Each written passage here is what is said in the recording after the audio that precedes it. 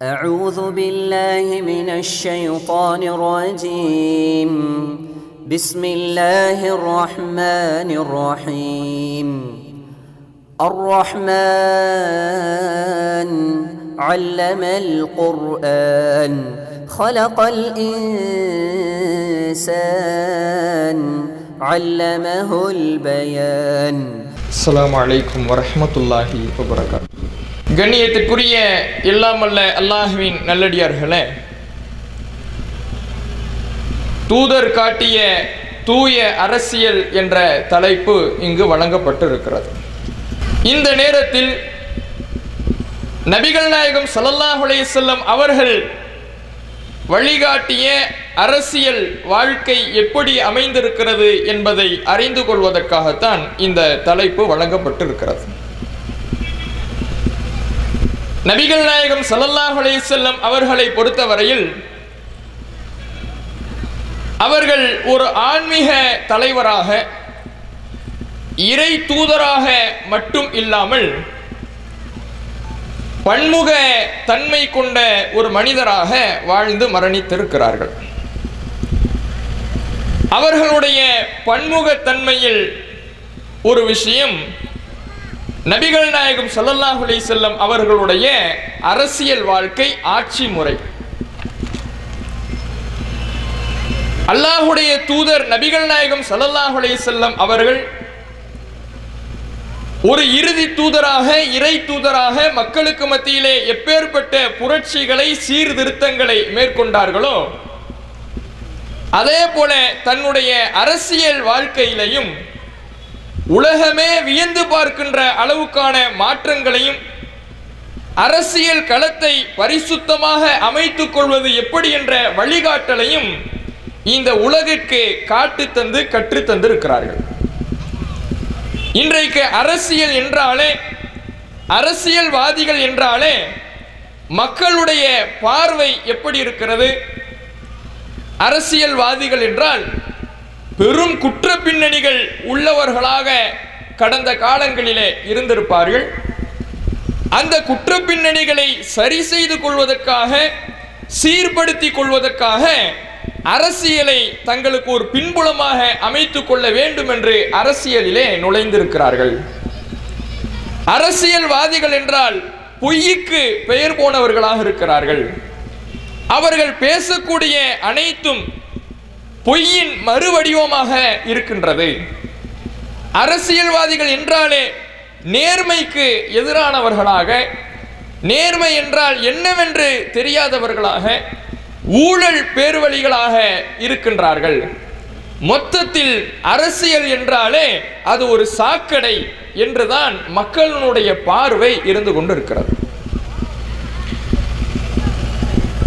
பல மக்கள் தொகையை ஆளக்கூடிய ஒரு இடமாக, ஒரு துறையாக இருக்கக்கூடிய இந்த அரசியல் துறை பல மோசமானவர்களால் கரைப்படுத்தப்பட்ட ஒரு காரணத்தினால்தான் அரசியல் தொடர்பாக மக்களினுடைய பார்வை இப்படி எதிர்மறையாக, மோசமானதாக திரும்பி இருக்கிறது. இன்றைய அரசியல்வாதிகளுடைய இப்பேற்பட்ட இந்த பார்வை, அரசியல்வாதிகள் தொடர்பாக இத்தகைய விமர்சனங்களும், அரசியல் என்றாலே அது ஒரு வெறுக்கத்தக்க துறை என்று மக்கள் பார்த்து கொண்டிருக்கிறார்கள். ஆனால் நபிகள் நாயகம் ஸல்லல்லாஹு அலைஹி வஸல்லம் அவர்கள் ஆண்ட அந்த அரசியல், அவர்கள் செய்த ஆட்சி முறை பரிசுத்தமானதாகவும் உலகமே போற்றக்கூடிய வகையிலேயும் அமைந்திருந்தது என்பதனை அவர்களின் வாழ்க்கை வரலாறு நமக்கு பாடம் நடத்துகிறது. நபிகள் நாயகம் ஸல்லல்லாஹு அலைஹி வஸல்லம் அவர்களுடைய நேர்மை என்பது உலகமே வியந்து பார்க்கின்ற ஒரு நேர்மையாக இருந்தது. அரசியல்வாதிகள் என்றால், மக்களை ஆளக்கூடிய தலைவர்கள் என்றால் அவர்களிடத்திலே நேர்மை குடிகொண்டிருக்க வேண்டும். உண்மை அவர்களுடைய உள்ளத்தில் குடிகொண்டிருக்க வேண்டும். அவர்கள் எதை சொல்லுகிறார்களோ அதை செய்யக்கூடியவர்களாக இருக்க வேண்டும். நீதியை நிலைநாட்டக்கூடியவர்களாக இருக்க வேண்டும். இதையெல்லாம் அந்த அரசியல் தலைவர்கள், ஆட்சியாளர்கள் நிறைவேற்றுகிற பொழுதுதான் அவரை பின்தொடர்ந்து நடக்கின்ற தொண்டர்கள், மக்கள் அந்த நேர்மையோடு நடப்பார்கள். நபிகள் நாயகம் ஸல்லல்லாஹு அலைஹி வஸல்லம் அவர்களுடைய வாழ்க்கையை அப்படியான ஒரு நேர்மைக்கு எடுத்துக்காட்டான ஒரு வாழ்க்கையாக நாம பார்க்கின்றோம். நபிகள் நாயகம் ஸல்லல்லாஹு அலைஹி வஸல்லம் அவர்களை குறித்து அவர்களுடைய காலத்தில் வாழ்ந்த எதிரிகள் கூட விமர்சனம் செய்துவிட முடியாத அளவுக்கு, அவர்களுடைய நேர்மை குறித்து கேள்வி எழுப்பிவிட முடியாத அளவுக்கு, அவர்களுடைய உண்மையை குறித்து விமர்சனம் செய்துவிட முடியாத அளவுக்கு நேர்மையாளராக அல்லாஹ்வுடைய தூதர் அவர்கள் திகழ்ந்தார்கள். அபூ சுஃபியான் என்பவர் நபிகள் நாயகம் ஸல்லல்லாஹு அலைஹி வஸல்லம் அவர்களை மிக பெரிய அளவிலே எதிர்த்த ஒரு மனிதர். அவர் ஹிர்கல் என்கின்ற ஹெர்குலிஸ் மன்னரை சந்தித்து ஒரு கலந்துரையாடல் அவர்களுக்கு மத்தியிலே நடக்கின்றது. அப்போது அந்த ஹெர்குலிஸ் மன்னர் கேட்கின்றார், ஹல் குன்தும் தத்தஹிமூனஹு பில் கதிப், இந்த முஹம்மது அவர்களை, இந்த தூதரை நீங்கள் பொய் சொல்பவர்களாக சந்தேகிக்கிறீர்களா? அவருடைய நாவில் பொய்யை நீங்கள் கண்டிருக்கிறீர்களா என்று அவர் கேட்கின்ற பொழுது, நபிகள் நாயகத்தை அழித்துவிட வேண்டும், நபிகள் நாயகத்தை ஒழித்துவிட வேண்டும் என்று எதிர் நாட்டை சார்ந்த, நபிகள் நாயகம் மதீனாவை ஆண்டு கொண்டிருக்கிறார்கள், அபூ சுஃபியான் மக்காவை சார்ந்த ஒரு பிரமுகர், அந்த மக்காவை சார்ந்தவர் எதிர் நாட்டை சார்ந்த முகமது நபி அவர்களை குறித்து இவர் பொய்யர், இவர் பொய் சொல்லக்கூடியவர், நேர்மைக்கு எதிரானவர் என்ற ஒரு விமர்சனத்தை கூட அவரால் முன்வைக்க முடியவில்லை. அவரிடத்தில் நாங்கள் பொய்யை கண்டதில்லை, அவருடைய வாழ்க்கையிலே நேர்மைக்கு எதிரான எந்த காரியமும் நடந்ததில்லை என்று நபிகள் நாயகத்தினுடைய நேர்மைக்கு அவர்களுடைய எதிரிகள் கூட சாட்சியாக இருந்திருக்கிறார்கள். இப்படி நபிகள் நாயகத்தினுடைய நேர்மை இருந்தது. ஒரு ஆட்சியாளருக்கு மிக முக்கிய பண்பு என்பது இந்த நேர்மை. இன்றைக்கு அந்த நேர்மையை இன்றைய அரசியல்வாதிகளிடத்தில், ஆட்சியாளர்களிடத்தில் பார்க்க முடிகிறதா? இந்த தேர்தலின் சமயத்திலே ஒவ்வொரு அரசியல் கட்சிகளும், அதன் தலைவர்களும், அதன் பிரச்சாரகர்களும் பல விதமான மக்களுக்கு நாங்கள் இதை செய்வோம் அதை செய்வோம் என்று பல நலத்திட்டங்களையும் பல அறிக்கைகளையும் மக்கள் முன்னிலையிலே பிரச்சாரமாக எடுத்து வைப்பார்கள். ஒவ்வொரு தேர்தலிலேயும் மக்களுக்கு மத்தியிலே முன்வைக்கின்ற ஒரு பிரச்சாரம் தான், மக்களுக்கு மத்தியிலே சொல்லக்கூடிய திட்டங்கள் தான். நாங்கள் ஆட்சிக்கு வந்தால் ஒவ்வொரு குடிமகனுடைய பேங்க் அக்கவுண்ட்லையும் 15 லட்சம் நாங்கள் செலுத்துவோம் சொன்னார்கள். பெட்ரோல் விலையை நாங்கள் குறைப்போம், விலைவாசி ஏற்றத்தை நாங்கள் கட்டுக்குள்ளே கொண்டு வருவோம், கருப்பு பணத்தை, இந்த நாட்டிற்கு சாபக்கேடாக இருக்கின்ற கருப்பு பணத்தை நாங்கள் ஒழிப்போம். இப்படியான எல்லா விதமான வாக்குறுதிகளையும் மக்கள் மன்றத்திலே முன்வைப்பார்கள். இதுவெல்லாம் தாங்கள் தங்களுடைய ஆட்சி கட்டிலை தக்க வைத்துக் கொள்ள வேண்டும் என்பதற்காகவோ, அல்லது ஆட்சியில் அமர்ந்திருப்பவனை கீழே இறக்கிவிட்டு தான் அந்த ஆட்சி கட்டிலே அமர வேண்டும் என்பதற்காகவோ சொல்லப்படுகிற வெறும் வாய் வார்த்தைகளாகத்தான் இது நாள் வரை இருந்திருக்கிறது. ஏதாவது ஒன்று நிறைவேறி இருக்கிறதா? எந்த விதமான வாக்குறுதிகளும் எந்த விதமான தேர்தல் அறிக்கைகளும் நிறைவேற்றப்படாமல் தான் ஆட்சிக்கு வந்தால் போதுமானது, அந்த சீட்டை நான் தக்க வச்சுக்கிட்டா போதும், அந்த சீட்ல எனக்கு ஒரு இடம் கிடைத்தால் போதும் என்று மக்களுடைய நலனில் அக்கறை இல்லாதவர்களாக இப்படியான பொய் வாக்குறுதிகளை மக்களுக்கு கொடுக்கக்கூடியதை பார்க்கிறோம். நபிகள் நாயகம் ஸல்லல்லாஹு அலைஹி வஸல்லம் அவர்கள் எப்படி இருந்தார்கள்?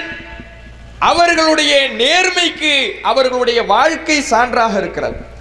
இன்றைய ஆட்சியாளர்கள் அனைவருமே நேர்மைக்கு எதிரானவர்களாக இருக்கிறார்கள். நபிகள் நாயகத்தினுடைய வாழ்க்கை வரலாறை புரட்டி பாருங்கள். நபிகள் நாயகம் அவர்கள் தன்னுடைய வாழ்க்கையில இளமை பருவத்திலிருந்து அவர்கள் புது வாழ்க்கையிலே இருந்திருக்கிறார்கள் என்றாலும் 40 வயதிலிருந்து தன்னுடைய மரணக்கின்ற 63வது வயது வரை மிக முக்கியமான ஒரு பொது வாழ்க்கையை, ஒரு சுமையை சுமக்கின்றார்கள். இதுல கடைசி 10 ஆண்டுகள் 53வது வயதிலிருந்து 63வது வயது வரை இந்த 10 ஆண்டு காலம்தான் ஒரு ஆட்சி தலைவராக, மதீனாவை ஆளக்கூடிய ஜனாதிபதியாக அல்லாஹ்வுடைய தூதர் அவர்கள் உருவாகிறார்கள். இந்த 10 ஆண்டு காலத்தில் அல்லாஹ்வுடைய தூதர் அவர்கள் தன்னுடைய நேர்மையினால் அந்த நாட்டை எப்பேற்பட்ட ஒரு வளமிக்க நாடாக உருவாக்கினார்கள். நபிகள் நாயகம் ஸல்லல்லாஹு அலைஹி வஸல்லம் அவர்களுடைய வாழ்க்கை எடுத்து பார்த்தீர்கள் என்றால், இந்த பொது வாழ்க்கைக்கு அவர்கள் வருவதற்கு முன்பாக மிகப்பெரிய ஒரு வியாபாரியாக நபிகள் நாயகம் ஸல்லல்லாஹு அலைஹி வஸல்லம் அவர்கள் இருந்தார்கள். ஒரு வணிகராக இருந்தார்கள். அதிகமான ஒரு செல்வந்தராக அந்த மக்களுக்கு மத்தியிலே போற்றப்படுகின்ற ஒரு மனிதராக இருந்தார்கள். பொது வாழ்க்கைக்கு வந்த பிறகு அவர்களுடைய சொத்து நிலை, அவர்களுடைய செல்வ நிலை உயர்ந்ததா என்று பார்த்தால் அவர்களுடைய செல்வ நிலை உயரவில்லை. இருப்பதை விட்டார்கள். தன்னிடத்தில் இருக்கக்கூடிய செல்வத்தை இழந்தார்கள். ஒரு பள்ளிவாசல் கட்ட வேண்டும், மக்கள் தங்களுடைய வணக்க வழிபாட்டு உரிமையை நிறைவேற்றுவதற்காக மதீனாவிலே ஒரு பள்ளிவாசல் எழுப்ப வேண்டும். அதற்கு தன்னுடைய கை காசை போட்டு பள்ளிவாசலை அல்லாஹ்வுடைய தூதர் அவர்கள் கட்டுகிறார்கள். இப்படி தன்னிடத்தில் இருந்ததை இழந்தார்களே தவிர தன்னுடைய சொத்தை, செல்வத்தை தன்னுடைய அரசியல் வாழ்க்கையிலே அல்லாஹ்வுடைய தூதர் அவர்கள் உயர்த்தி கொள்ளவில்லை. தன்னுடைய சொத்து நிலையை அல்லாஹ்வுடைய தூதர் அவர்கள் பெருக்கிக் கொள்ளவில்லை. இன்றைக்கு ஆட்சியாளர்கள் என்றால் எப்படி? இவர் ஆட்சிக்கு வந்த பொழுது இவருடைய சொத்து மதிப்பு 1 கோடி, இவருடைய சொத்து மதிப்பு 2 கோடி, அல்லது இவருடைய சொத்து மதிப்பு 5 கோடி. இவர் ஆட்சியிலிருந்து தன்னுடைய வாழ்க்கையை முடிக்கின்ற பொழுது, இவருடைய ஆட்சிக்கு பிறகு இவருடைய சொத்து மதிப்பு 100 கோடி, 200 கோடி. இப்படி கற்பனை செய்து பார்த்திடாத முறையிலே அவர்களுடைய சொத்து மதிப்பு அதிகரிப்பதை இன்றைக்கு நாம பார்க்கிறோம். இது நேர்மைக்கு எடுத்துக்காட்டா? எப்படி அந்த சொத்து வந்தது? மக்களுக்கு அறிவிக்கின்ற நலத்திட்டங்கள் நம்ம சமூக வலைதளங்கள் எல்லாம் கூட பார்த்திருக்கலாம். மக்களுக்காக நாங்கள் தண்ணீர் தொட்டி அமைக்கிறோம் அப்படின்னு அமைக்கிறாங்க. அந்த தண்ணீர் தொட்டிக்கு லட்சக்கணக்கில் எஸ்டிமேட். அந்த தண்ணீர் தொட்டி அமைப்பதற்கு இத்தனை லட்சம் செலவாக இருக்கிறது என்று நீங்க பேருந்து நிலையங்கள் இது போன்று அந்த அரசு அதிகாரிகள், அரசியல்வாதிகள் செய்த அந்த திட்டங்கள் எல்லாம் பார்க்கலாம்.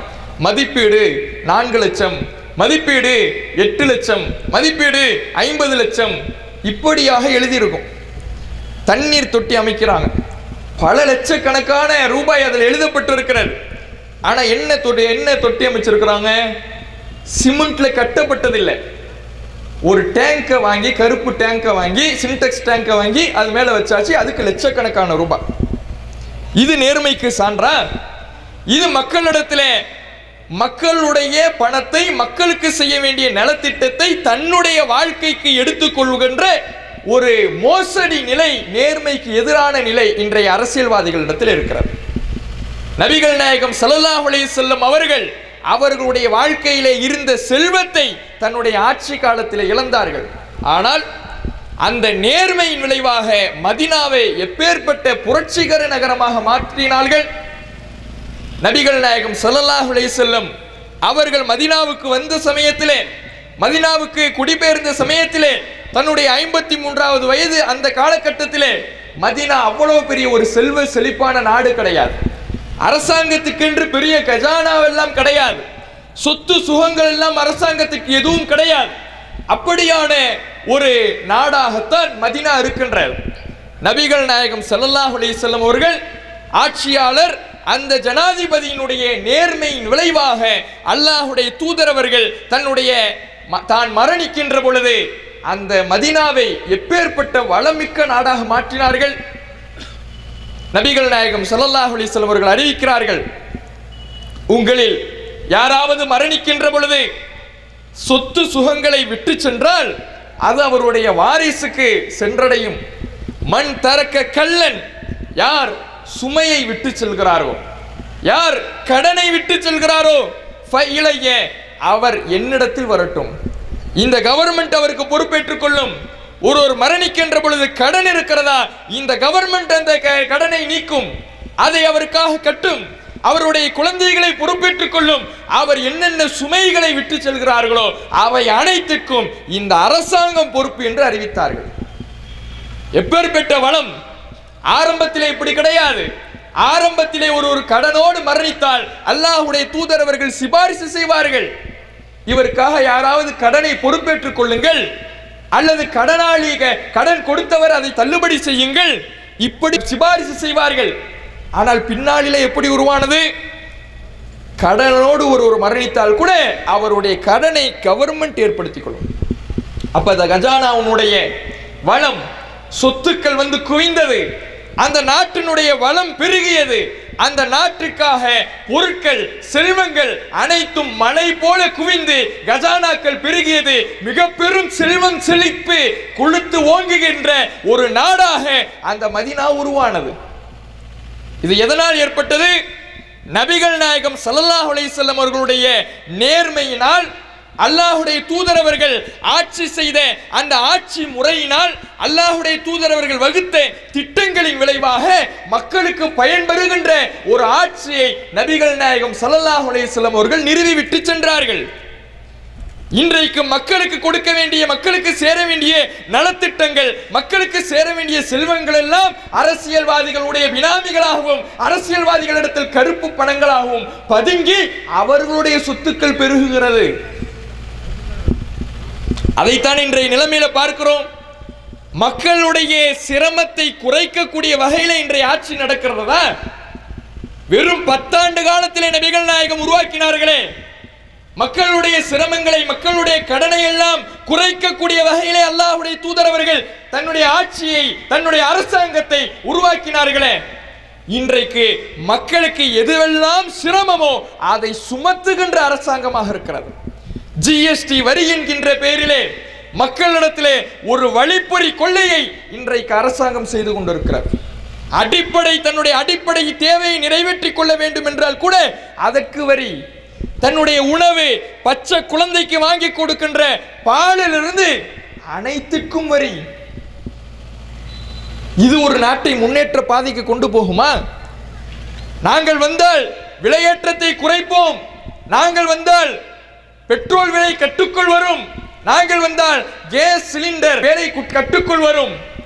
தேர்தல் வாக்குறுதிகளாக ஒவ்வொரு காலகட்டத்திலேயும் தேர்தலை எதிர்நோக்குகிற பொழுது மக்கள் மன்றத்திலே சமர்ப்பிக்கப்படுகிற வாக்குறுதிகள் இவை குறைந்ததா?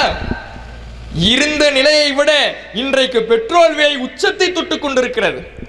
சமையலுக்காக பயன்படுத்துகிற எரிவாயு கேஸ் உச்சத்தை தொட்டுக் கொண்டிருக்கிறது. இனிமேல் போகிற போக்கை பார்த்தால் இப்போவே சைக்கிளினுடைய வியாபாரம் சூடு பிடித்து விட்டது. ஒவ்வொருவரும் சைக்கிளை பயன்படுத்த துவங்கி விட்டார்கள். இனிமேல் போகிற போக்க பார்த்தால், கேஸ் விலையை பார்த்தால் அடுத்தது பழங்காலத்தை போன்று விறகு அடுப்பிலே சமைக்க வேண்டிய ஒரு சூழலிலே இந்த இந்திய நாட்டை கொண்டு போய் சேர்த்து வருவார்கள். இது முன்னேற்றமா? இது ஒரு நாட்டை முன்னேற்ற பாதையிலே கொண்டு போய் நிறுத்துகின்ற ஒரு நிலையா? சிந்தித்து பாருங்கள். அப்ப இன்றைய ஆட்சியாளர்களுடைய நேர்மை, அவர்கள் கொடுக்கின்ற வாக்குறுதிகள் அனைத்தும் பொய்த்து போகக்கூடிய அளவிலே அதுவெல்லாம் வெறும் மக்களுக்கு காட்டுகிற காட்சிகள், மக்களுடைய ஆசையை தூண்டுகின்ற ஒரு நிலைகள், மக்களுக்கு வெறும் கொடுக்கின்ற பொய்யான வாக்குறுதிகள். என்னுடைய ஆட்சி கட்டிலை நான் தக்க வைத்துக் கொள்ள வேண்டும் என்றால் எவ்வளவு பொய்யை வேண்டுமானாலும் மக்களுக்கு மத்தியிலே சொல்வேன் என்று ஒவ்வொரு அரசியல்வாதிகளும் தன்னுடைய நிலையை உயர்த்தி கொள்வதற்கு பாடுபடுகிறார்களே தவிர மக்கள் நலனில் அக்கறை இல்லாதவர்களாக இன்றைக்கு பார்க்கிறோம். இன்றைக்கு இருக்கக்கூடிய மக்கள், நாம ஆட்சியாளரை தேர்வு செய்கிறோம் என்றால் யாரையும் நாம நல்லவர்கள் என்று தேர்வு செய்யறதில்லை. மக்கள் ஒரு ஆட்சியாளரை, எனக்கு ஆட்சியாளராக, என்னை ஆளக்கூடியவராக இவர் வந்தால் என்னுடைய நாடு செழிக்கும், நான் இந்த நாட்டிலே நிம்மதியாக இருப்பேன், என்னுடைய வாழ்க்கை சிறக்கும் என்று இன்றைக்கு இந்த நாட்டிலே எத்தனை பேர் ஓட்டு போடுறாங்க? இன்றைக்கு ஓட்டு போடுற நிலை எப்படி? நல்லவன் என்று யாருக்கும் ஓட்டு போடுறதில்லை. கெட்டவன் யார், மிக கெட்டவன் யார், மோசமானவன் யார், மிக மோசமானவன் யார், யார் வந்தால் நம்மை கொல்லுவான், யார் வந்தால் நம்மை கொல்லாமல் விட்டு விடுவான், இப்படி பார்த்துத்தான் இன்றைக்கு ஓட்டு போடப்படுகிறது, ஆட்சியாளர்கள் தேர்வு செய்யப்படுகிறார்களே தவிர யாரும் நல்லவர்னு சர்டிபிகேட் கொடுத்து யாருமே இன்னைக்கு ஆட்சியாளரை தேர்வு செய்யறதில்லை. அவர் ஆட்சியாளரை தேர்வு செய்வதென்றால் அவருடைய நேர்மை, அவருடைய உண்மை, நீதி, நியாயம் அனைத்தும் நிரூபணமாகி தேர்வு செய்யப்படுகின்ற பொழுதுதான் அந்த நாட்டினுடைய நிலை உயரும். அப்படி இன்றைக்கு எங்கே இருக்கிறது? அரசியல்வாதிகள் என்றாலே ஊழல் பெருச்சாளிகள் என்று மக்களால் சொல்லப்படுகின்ற அளவுக்குத்தானே அரசியல்வாதிகளுடைய நேர்மை இருக்கிறது. மக்களுடைய நிலை உயருமா உயராதா? மக்களுடைய நிலை எப்பொழுதும் கேள்விக்குறியாகவும், நான் என்னுடைய வாழ்க்கையை பார்த்து கொண்டு செல்லுகிறேன், இந்த அரசியல்வாதிகள் சொல்வதையெல்லாம் காது கொடுத்து கூட நான் கேட்க மாட்டேன், என்னை கொல்லாம விட்டா போதும், அதுக்காக நான் இவனுக்கு ஓட்டு போடுறேன், இப்படித்தான் நிலைமை இருக்குது. நபிகள் நாயகம் ஸல்லல்லாஹு அலைஹி வஸல்லம் அவர்கள் ஒரு ஆட்சியாளராக தன்னுடைய நேர்மையை, தன்னுடைய நீதியை அந்த மக்களுக்கு மத்தியிலே நிலைநாட்டினார்கள். இன்றைய ஆட்சியாளர்களிடத்தில் இந்த நீதியை பார்க்க முடிகிறதா? தன்னுடைய குடும்பத்தை, தன்னுடைய கூட்டத்தை, தன்னுடைய கட்சியை, தன்னுடைய இனத்தை சார்ந்தவனாக இருந்தால் அவனுக்கு ஒரு தீர்ப்பு, பாமரனாக இருந்தால், தன்னை சாராதவனாக இருந்தால் அவனுக்கு எதிர்த்தரப்பிலே இருப்பவனுக்கு வேறு விதமான தீர்ப்பு. இப்படித்தானே இன்றைக்கு இந்த நாடு சென்று கொண்டிருக்கிறது. பணக்காரன் என்றால், ஒரு குறிப்பிட்ட மேல் ஜாதியை சார்ந்தவன் என்றால், மேல்தட்டு மக்கள் என்றால் அவனுடைய குற்றங்கள் கணக்கில் எடுக்கப்படுவதில்லை, அவனுடைய குற்றங்கள் பேசப்படுவதில்லை, நீதிமன்றங்களிலே அவனுடைய குற்றங்கள் தள்ளுபடி செய்யப்படுகிறது, கண்டும் காணாமல் இருக்கப்படுகிறது. அதுவே ஒரு பாமரன் என்றால், ஒன்றும் அறியாதவன் என்றால், இந்த நாட்டை ஆளக்கூடிய, மத்தியில் ஆளக்கூடிய பாஜக அரசு எப்படி மக்களை ஜாதி வாரியாக பாகுபடுத்தி உயர் ஜாதி மக்கள், தலித்துகள் என்று பாகுபாடுபடுத்தி வைக்கின்றதோ, அந்த தலித்து சகோதர சகோதரிகள் மீது ஒரு வழக்கை பதிந்து அவர்களை எப்படி அவர்களுக்கான தீர்ப்புகளும் தண்டனைகளும் எப்படி விரைவாக வருகிறது. சிந்தித்து பாருங்கள். இது நீதியா? இது ஒரு ஆட்சியினுடைய நேர்மையை குறிக்குமா? நபிகள் நாயகம் எப்படி ஒரு ஆட்சியாளராக தன்னுடைய நீதியை நிலைநாட்டினார்கள்? நபிகள் நாயகம் திட்டத்தில் அவர்களுடைய காலத்தில் ஒரு பெண்மணி திருடி விடுகிறார். உயர் குலத்தை சார்ந்த பெண்மணி. அந்த பெண்மணி திருடியவுடன் நபிகள் நாயகத்திடத்தில் சிபாரிசு பேச சிலர் வருகிறார்கள்.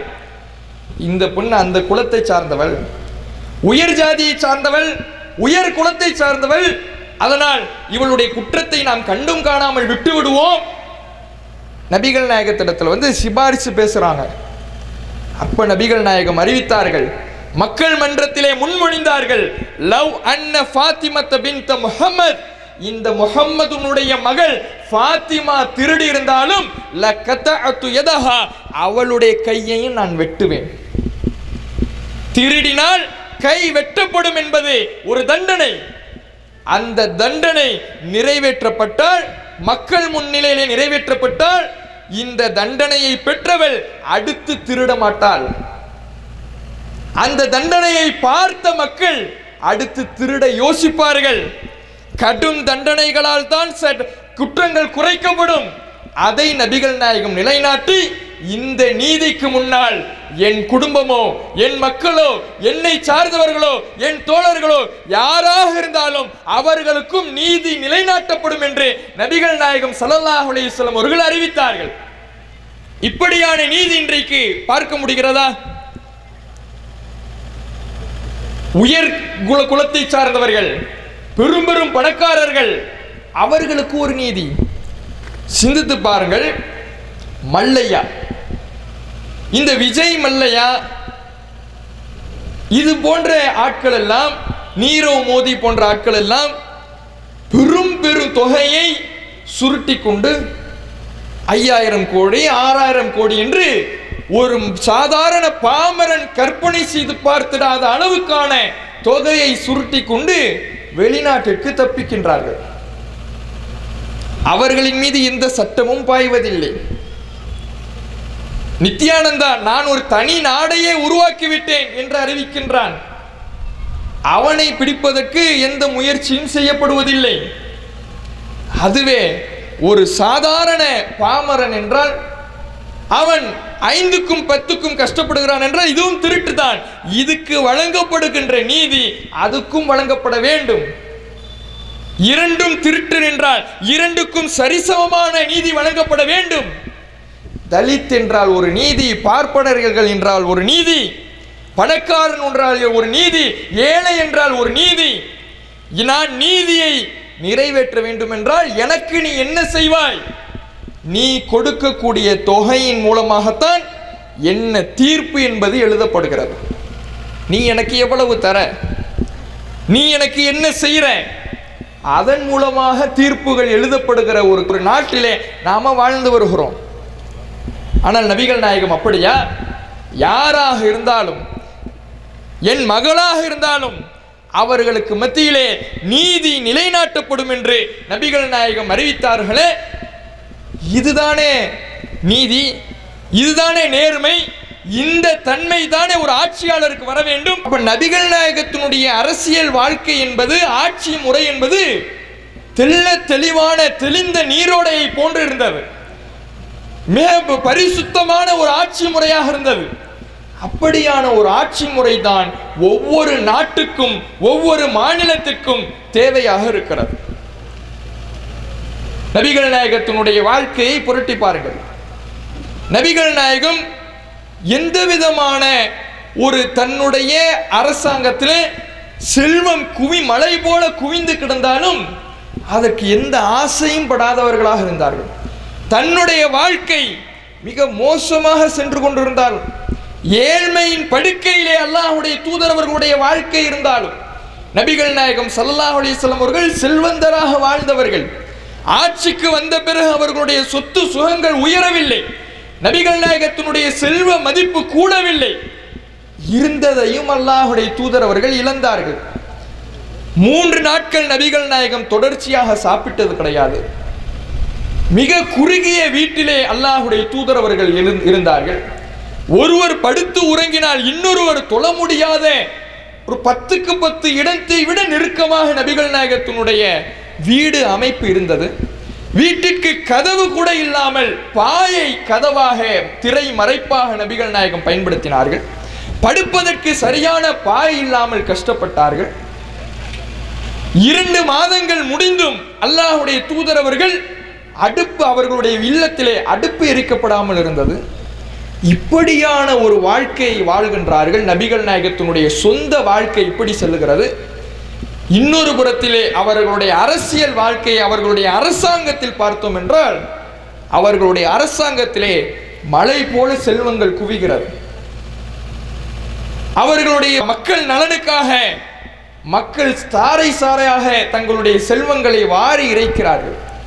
உணவுப் பொருட்கள் மழையாக குவிந்து கிடக்கிறது, ஆடைகள் மழையாக குவிந்து கிடக்கிறது.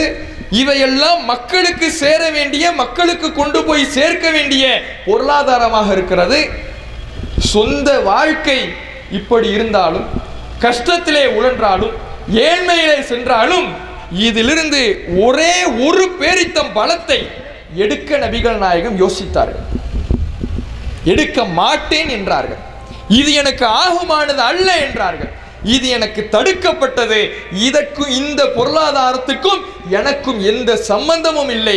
இது அரசாங்கத்தை சார்ந்தது. என்னுடைய தனிப்பட்ட வாழ்க்கை எவ்வளவு ஏழ்மையின் பிடியிலே இருந்தாலும் இந்த அரசாங்கத்தின் சொத்திலிருந்து ஒரு பேரித்தம் பழத்தை கூட நான் எடுக்க மாட்டேன் என்றார்கள். இது மக்களுக்கு சேர வேண்டியது, மக்களுக்கு சேர வேண்டியது. நான் இந்த நாட்டை ஆளலாம், இந்த நாட்டின் ஆட்சியாளராக இருக்கலாம், ஜனாதிபதியாக திகழலாம், என் ஆளுமைக்கு கீழே மலை போல செல்வம் குவியலாம், ஆனால் அது எனக்கு சேர வேண்டியதல்ல. இது போன்ற நேர்மையான ஒரு ஆட்சியாளரை இன்றைக்கு காண முடியுமா? இது போன்ற நேர்மையான ஒரு அரசியல்வாதியை இன்றைக்கு காண முடியுமா?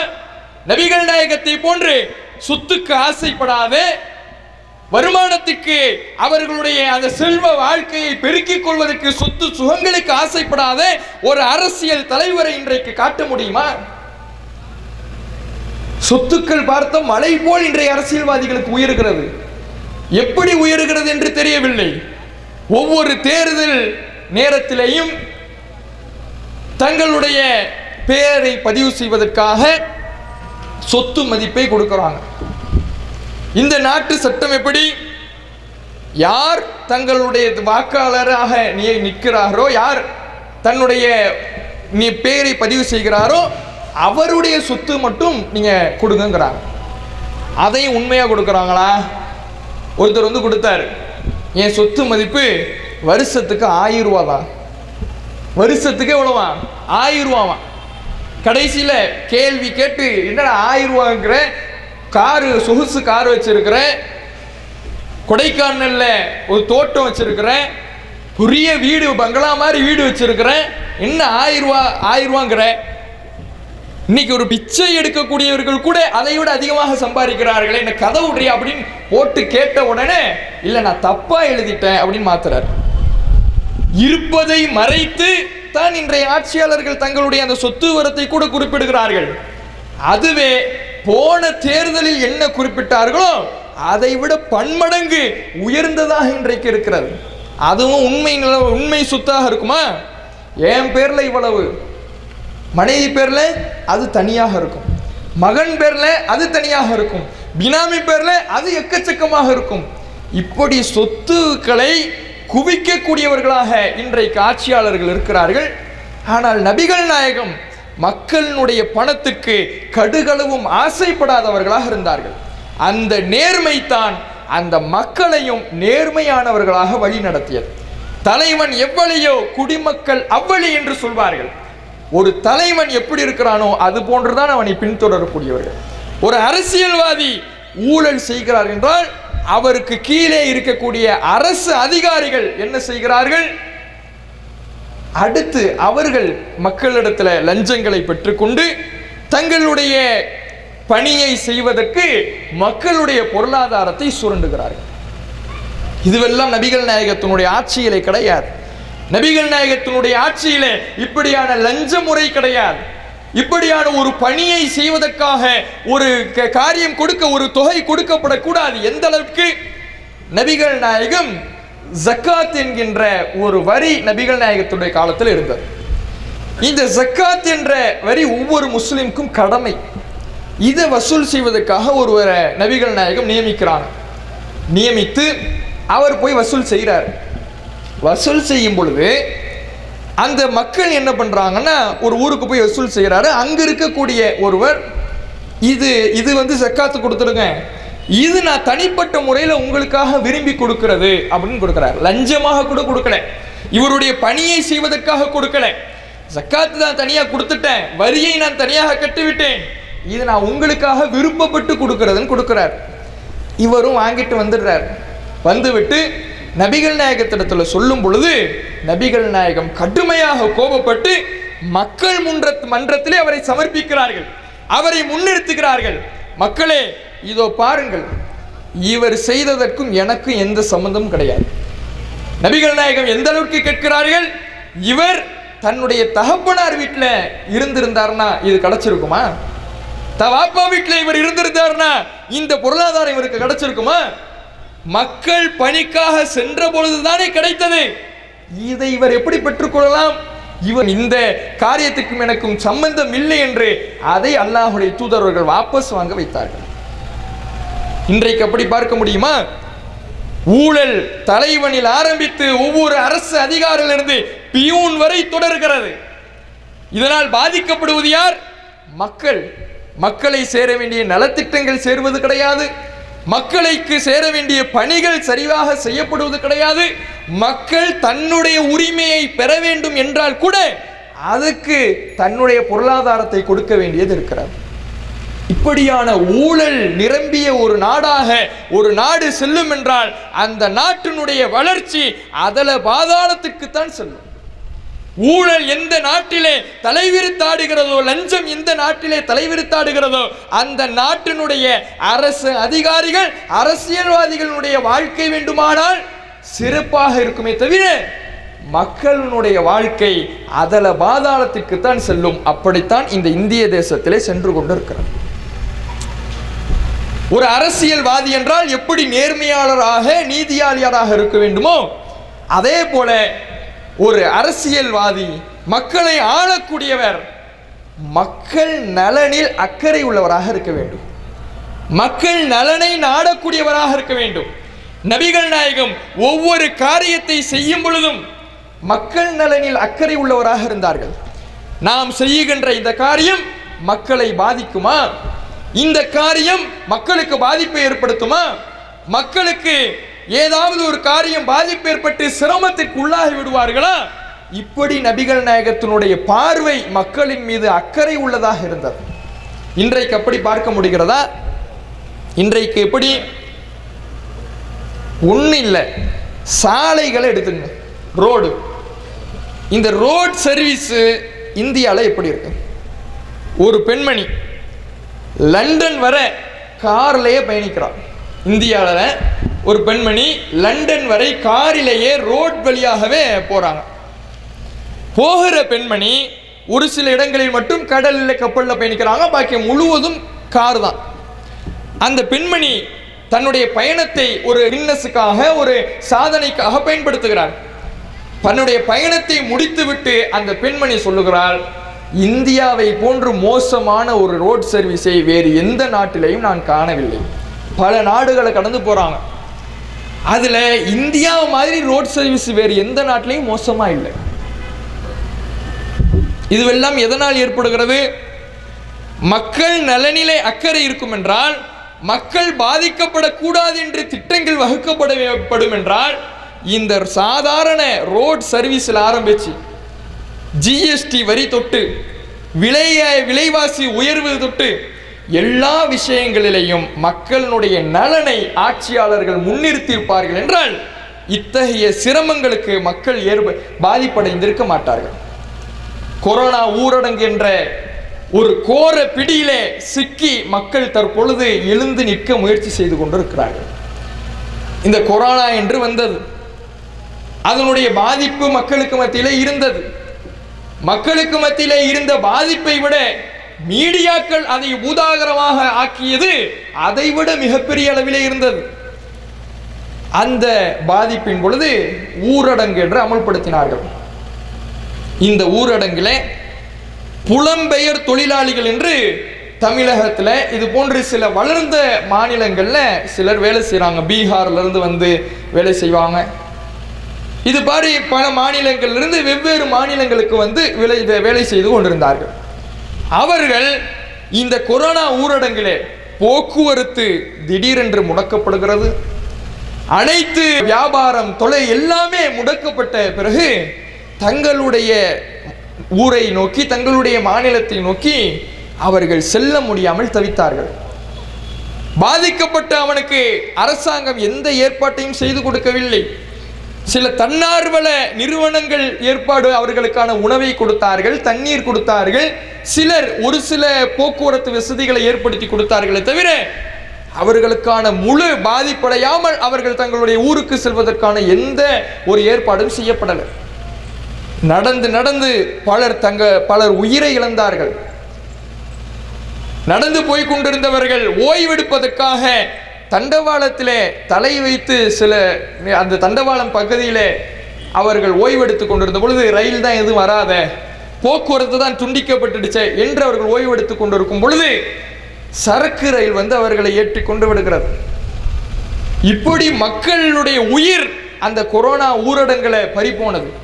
பசியினால் தங்களுடைய வேலையை இழந்தார்கள். மக்கள் நலனில் உண்மையிலே அக்கறை செலுத்துகின்ற அரசாக இருந்திருக்கும் என்றால் மக்கள் வேலையை இழந்திருக்கிறார்கள், உணவிற்கு கஷ்டப்படுகிறார்கள், போக்குவரத்துக்கு கஷ்டப்படுகிறார்கள். அதற்கான ஏற்பாட்டை அரசாங்கம் செய்யும். சில நாடுகளில் கொடுத்தார்கள். சில நாடுகளில் ஒட்டுமொத்த இந்த நாடு முடக்கப்பட்ட சமயத்தில் மக்களுடைய பொருளாதார நிலையிலே அக்கறை செலுத்திய அந்த அரசு மக்களுக்கு அவர்களுடைய தேவையை பூர்த்தி செய்து கொள்வதற்கான தொகையை கொடுத்தார்கள். இங்கு என்ன 1000, அதை வைத்து ஒரு நாள் தேவையை நிறைவேற்றுவது பெரும்பாடு. கொரோனா ஊரடங்களை இப்படியான கஷ்டங்களை மக்கள் அனுபவித்துக் கொண்டிருக்கும் பொழுது மக்களுக்கான என்ன நலத்திட்டமோ, எது நன்மை பயக்குமோ அதை செய்யாமல் மக்கள் மேல நல அக்கறை கொண்ட அரசாக இருந்தால் அப்படி செய்யும். பின்பக்கமாக என்ன வேலை செய்தார்கள்? வேளாண் திருத்த சட்டம் என்ற ஒரு சட்டத்தை கொண்டு வந்தார்கள் இந்த ஊரடங்கு காலத்தில். இந்த வேளாண் திருத்த சட்டம் என்பது விவசாயத்தை குழி தோண்டி புதைக்கிற இந்த நாட்டின் முதுகெலும்பாக இருக்கின்ற விவசாயத்தை அழித்து ஒழிக்கின்ற திட்டமாக இருந்தது. ஒரு நாட்டினுடைய மேல அக்கறை உள்ள அரசாக இருக்கும் என்றால், விவசாயிகள் மேல அக்கறை உள்ள அரசாக இருக்கும் என்றால் இப்படியாக செய்யுமா? இந்த வேளாண் திருத்த சட்டத்தை கொண்டு வருவார்கள் என்றால் அனைத்தும் கார்ப்பரேட் நிறுவனங்களுக்கு தாரை வார்க்கப்படும். ஏன்னா இப்போ எல்லாத்தையுமே கொடுத்துட்டாங்க. ஏர்போர்ட்ல இருந்து ரயில்வே ஸ்டேஷனை கொஞ்சம் கொஞ்சமாக கொடுக்குறாங்க, எல்ஐசி, இப்படி ஒவ்வொன்றாக தனியாருக்கு தாரை வார்க்கப்படுகிறது. எதுவெல்லாம் அரசாங்கத்துக்கு ஒரு லாபத்தை கொடுக்குமோ, அரசாங்கத்துக்கு எதன் மூலமாக வருமானம் கிடைக்கிறதோ அதையெல்லாம் தங்களுடைய அறிவீனத்தின் காரணத்தினால் நஷ்டத்தில் கொண்டு போய் நிறுத்திவிட்டார்கள். அதை சமாளிக்கவும் தெரியவில்லை, சமாளிப்பதற்கான எந்த முயற்சியும் கிடையாது. முயற்சி எடுக்காமல் இந்த அரசாங்கத்தையே தனியாருக்கு தாரை வார்த்து விட்டார்கள். அதுபோல இந்த விவசாயத்தையும் தனியாருக்கு தாரை வார்ப்பதற்காகத்தான் இந்த வேளாண் திருத்த சட்டத்தை கொண்டு வருகிறார்கள். அப்படி கொண்டு வந்தால் ஒவ்வொரு மக்களும் பஞ்சத்திலே பட்டினியிலே உலர வேண்டியது வரும். இப்பொழுது விவசாயிகள் ஒரு ரேட்டை சொல்லி, அரசாங்கம் ஒரு ரேட்டை சொல்லுது, அந்த ரேட்டு எங்களுக்கு பத்தலை, இன்னும் எங்களுக்கு கொஞ்சம் கூட்டி கொடுங்க அப்படின்னு விவசாயிகள் கோரிக்கை வைக்கிறாங்க.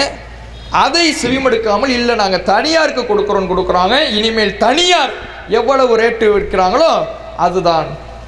உங்களால் இந்த நிலத்தை வைத்து பராமரிக்க முடியலையா, அனைத்தும் தனியாருக்கு போயிடும். இப்படியான விவசாயத்தையே குழி தோண்டி புதைத்து விவசாயிகளுடைய வயிற்றில் அடைத்து ஒட்டுமொத்த நாட்டு மக்களையும் பஞ்சத்திலையும் பசியிலையும் ஆட்டுகின்ற ஒரு சட்டம் தான் இந்த வேளாண் திருத்த சட்டம். இதை இந்த ஊரடங்கு காலத்தில் கொண்டு வராங்க. மக்களுக்கு நல்லது செய்ய யோசிக்கல, பாதிக்கப்பட்டு கிடக்கிறான், ஊருக்கு போக முடியாம கிடக்கிறான், உணவில்லாம கிடக்கிறான், வேலை இல்லை, காசு இல்லை, சாப்பிட உணவு இல்லை, தண்ணீரை குடித்து கொண்டு வாழுகிறான்.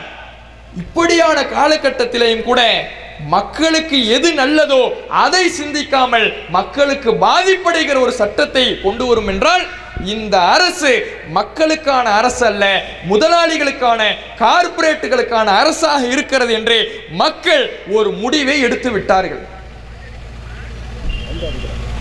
சிஏஏன்னு ஒன்று கொண்டு வந்தாங்க இதுக்கு முன்னாடி, குடியுரிமை திருத்த சட்டம். இந்த குடியுரிமை திருத்த சட்டத்தின் மூலமாக சிறுபான்மையின மக்களை, குறிப்பாக முஸ்லிம்களை இந்த நாட்டை விட்டு விரட்டி அகதிகளாக அறிவிக்க வேண்டும் என்ற ஒரு திட்டத்தில் இந்த சட்டத்தை கொண்டு வந்திருக்கிறார்கள். கொரோனா ஊரடங்கிற்கு முன்னால் தமிழகமே போராட்ட களங்களாக காட்சியளித்தது. எல்லா இடங்களிலேயும் போராட்டங்கள் வெடித்தது. கொரோனா ஊரடங்கு பிறகு கொஞ்சம் தணிந்தது. மீண்டும் இதை எடுப்பார்கள் என்றால் மீண்டும் இந்த தமிழகம் போராட்ட களங்களாக காட்சியளிக்கும். இந்த சட்டத்தின் மூலமாக மக்களை அகதிகளாக நினைக்கிறார்கள். அகதிகளாக்கி இந்த முஸ்லிம்களை இந்த நாட்டின் பிரஜைகள் அல்ல என்று முடிவு செய்ய திட்டம் திட்டுகிறார்கள். இது மக்கள் நலனில் அக்கறை கொண்ட ஒரு அரசு செய்ய வேண்டியதா? நபிகள் நாயகம் காலத்தில் எப்படி மக்கள் மேல் அக்கறை கொண்டிருந்தார்கள்? மக்கள் நலன் திட்டத்திலே நபிகள் நாயகத்தினுடைய அந்த போதனைகள் எப்படி இருந்தது? யஸ்ஸிரு வலா துஅஸ்ஸிரு, மக்களுக்கு லேசான கட்டளைகளை நீங்கள் சொல்லுங்கள், அவர்களை கஷ்டப்படுத்தி விடாதீர்கள் என்று சொன்னார்கள். மக்களுக்கு போடக்கூடிய சட்டங்கள், மக்களுக்கு போடக்கூடிய திட்டங்கள் அனைத்தும் மக்களுக்கு லேசாக இருக்க வேண்டும், மக்களுக்கு பயன்பெறக்கூடிய வகையிலே அமைய வேண்டும். அவர்களை சிரமத்தில் ஆழ்த்தி, அவர்களை பஞ்சத்தில் வீழ்த்தி, தான் மட்டும் சுகபோகமாக இருக்கக்கூடிய வகையிலே ஒரு நாட்டினுடைய சட்டங்கள் அமையக்கூடாது. நபிகள் நாயகம் அப்படி தன்னுடைய நாட்டை, ஆட்சியை அமைத்துக் கொண்டார்கள். இன்னும் பாருங்கள், நபிகள் நாயகம் ஒரு ஆட்சியாளர் என்றால் அந்த ஆட்சியாளருக்கு மக்கள் நலனும் அவசியம், துணிவும் அவசியம். ஒரு ஆட்சியாளனுடைய இடத்துல வீரம் இருக்க வேண்டும். நபிகள் நாயகத்தை போன்ற ஒரு வீரரை வரலாறு கண்டதுண்டா? மதீனாவுல ஒரு நைட்ல ஒரு பெரும் சப்தம் கேட்கிறது.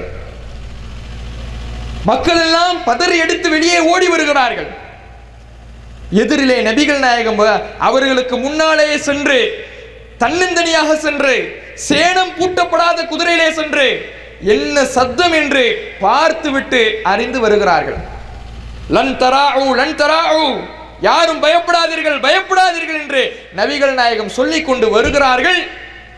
53 வயதுக்கு மேற்பட்ட ஒரு வயது, சேணம் பூட்டப்படாத குதிரை, குதிரையிலே சேணம் பூட்டப்பட்ட குதிரையில் அதை சவாரி செய்வதே பயிற்சிகள் வேண்டும். அதிலேயும் சேணம் பூட்டப்படாத ஒரு குதிரையாக இருக்கிறது. அதனுடைய வேகத்துக்கு ஈடு கொடுத்து நபிகள் நாயகம் அந்த சப்தம் என்னவென்று கண்டறிந்து எந்த பாதிப்பு மக்களுக்கு இல்லை என்று தன்னந்தனியாக துணிச்சலோடு சென்ற மாவீரராக நபிகள் நாயகம் திகழ்ந்தார்கள். நபிகள் நாயகத்தை பற்றி அவர்களுடைய நண்பர்கள் சொல்லுகிறார்கள், இராணுவ வீரர்கள் சொல்லுகிறார்கள், எங்களுக்கும் எதிர் நாட்டுக்கும் போர் வரும் என்றால் அந்த போரிலே எதிர் நாட்டுக்கும் எங்களுக்கும் நடுவிலே நபிகள் நாயகம் இருப்பார்கள். இராணுவ வீரர்களை களத்திற்கு அனுப்பிவிட்டு பதுங்கிக் கொள்ளுகிற ஒரு அரசராக நபிகள் நாயகம் ஒருபோதும் இருந்ததில்லை. எங்களுக்கு முன்னால் நபிகள் நாயகம் நின்று எங்களை காக்கின்ற கேடயமாக படை அணியிலே அணி திரண்டு நிற்பார்கள் என்று அந்த இராணுவ வீரர்கள் சொல்லுகிறார்களே. தன்னுடைய நாட்டின் எல்லையிலே ஒரு வியாபார கூட்டம், எதிரி நாட்டு வியாபார கூட்டம் உள்ளே நுழைய பார்க்கிறது என்று தெரிந்தவுடன் அங்கே துணிந்து தன்னுடைய படை வீரர்களோடு சென்று களத்தை சந்தித்தார்களே. இப்படியான ஒரு மாவீரராக, துணிச்சல் மிகுந்த ஆட்சியாளராக நபிகள் நாயகம் இருந்தார்கள்.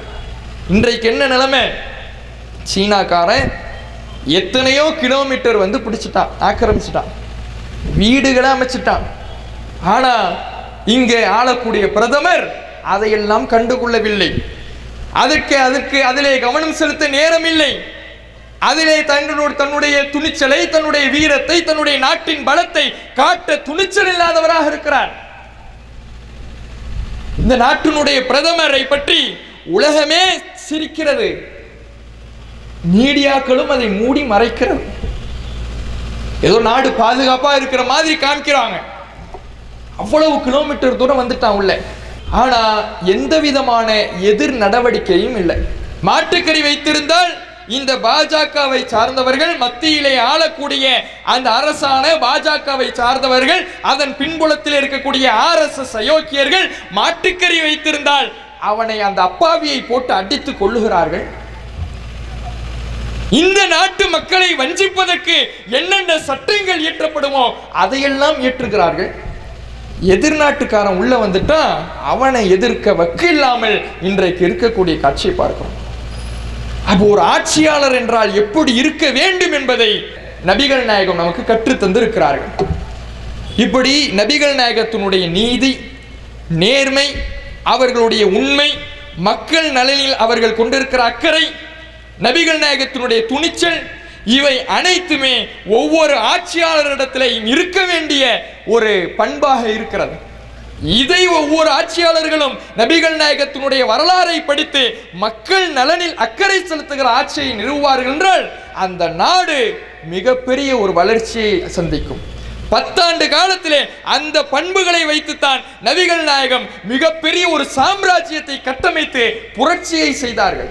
நபிகள் நாயகம் காட்டிய அடிப்படையில் இந்த தூய அரசியல்வாதிகள் தங்களுடைய அரசியலை அமைத்துக் கொள்வார்கள் என்றால் இந்த நாட்டினுடைய நிலை சிறக்கும்.